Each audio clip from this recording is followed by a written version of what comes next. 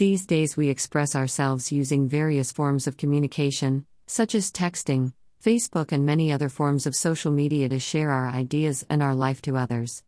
I find it enjoyable to use these different forms of media, especially listening to music. As a Christian, I need to connect and communicate with my life's source, my Heavenly Father. In the Old Testament, people would go to the prophets to inquire of God, and He would answer them.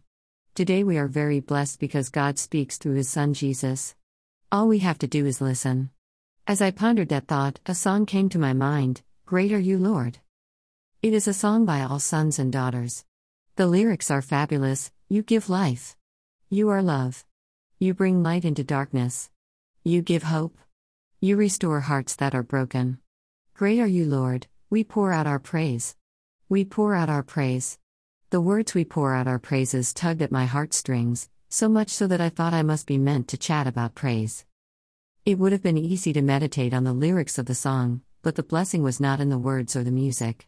The blessing was God's presence. The Holy Spirit was making me aware that He was with me, He heard me, and because of that impression and the sense of God's presence, I was able to write this testimony. Gratitude stirred within me.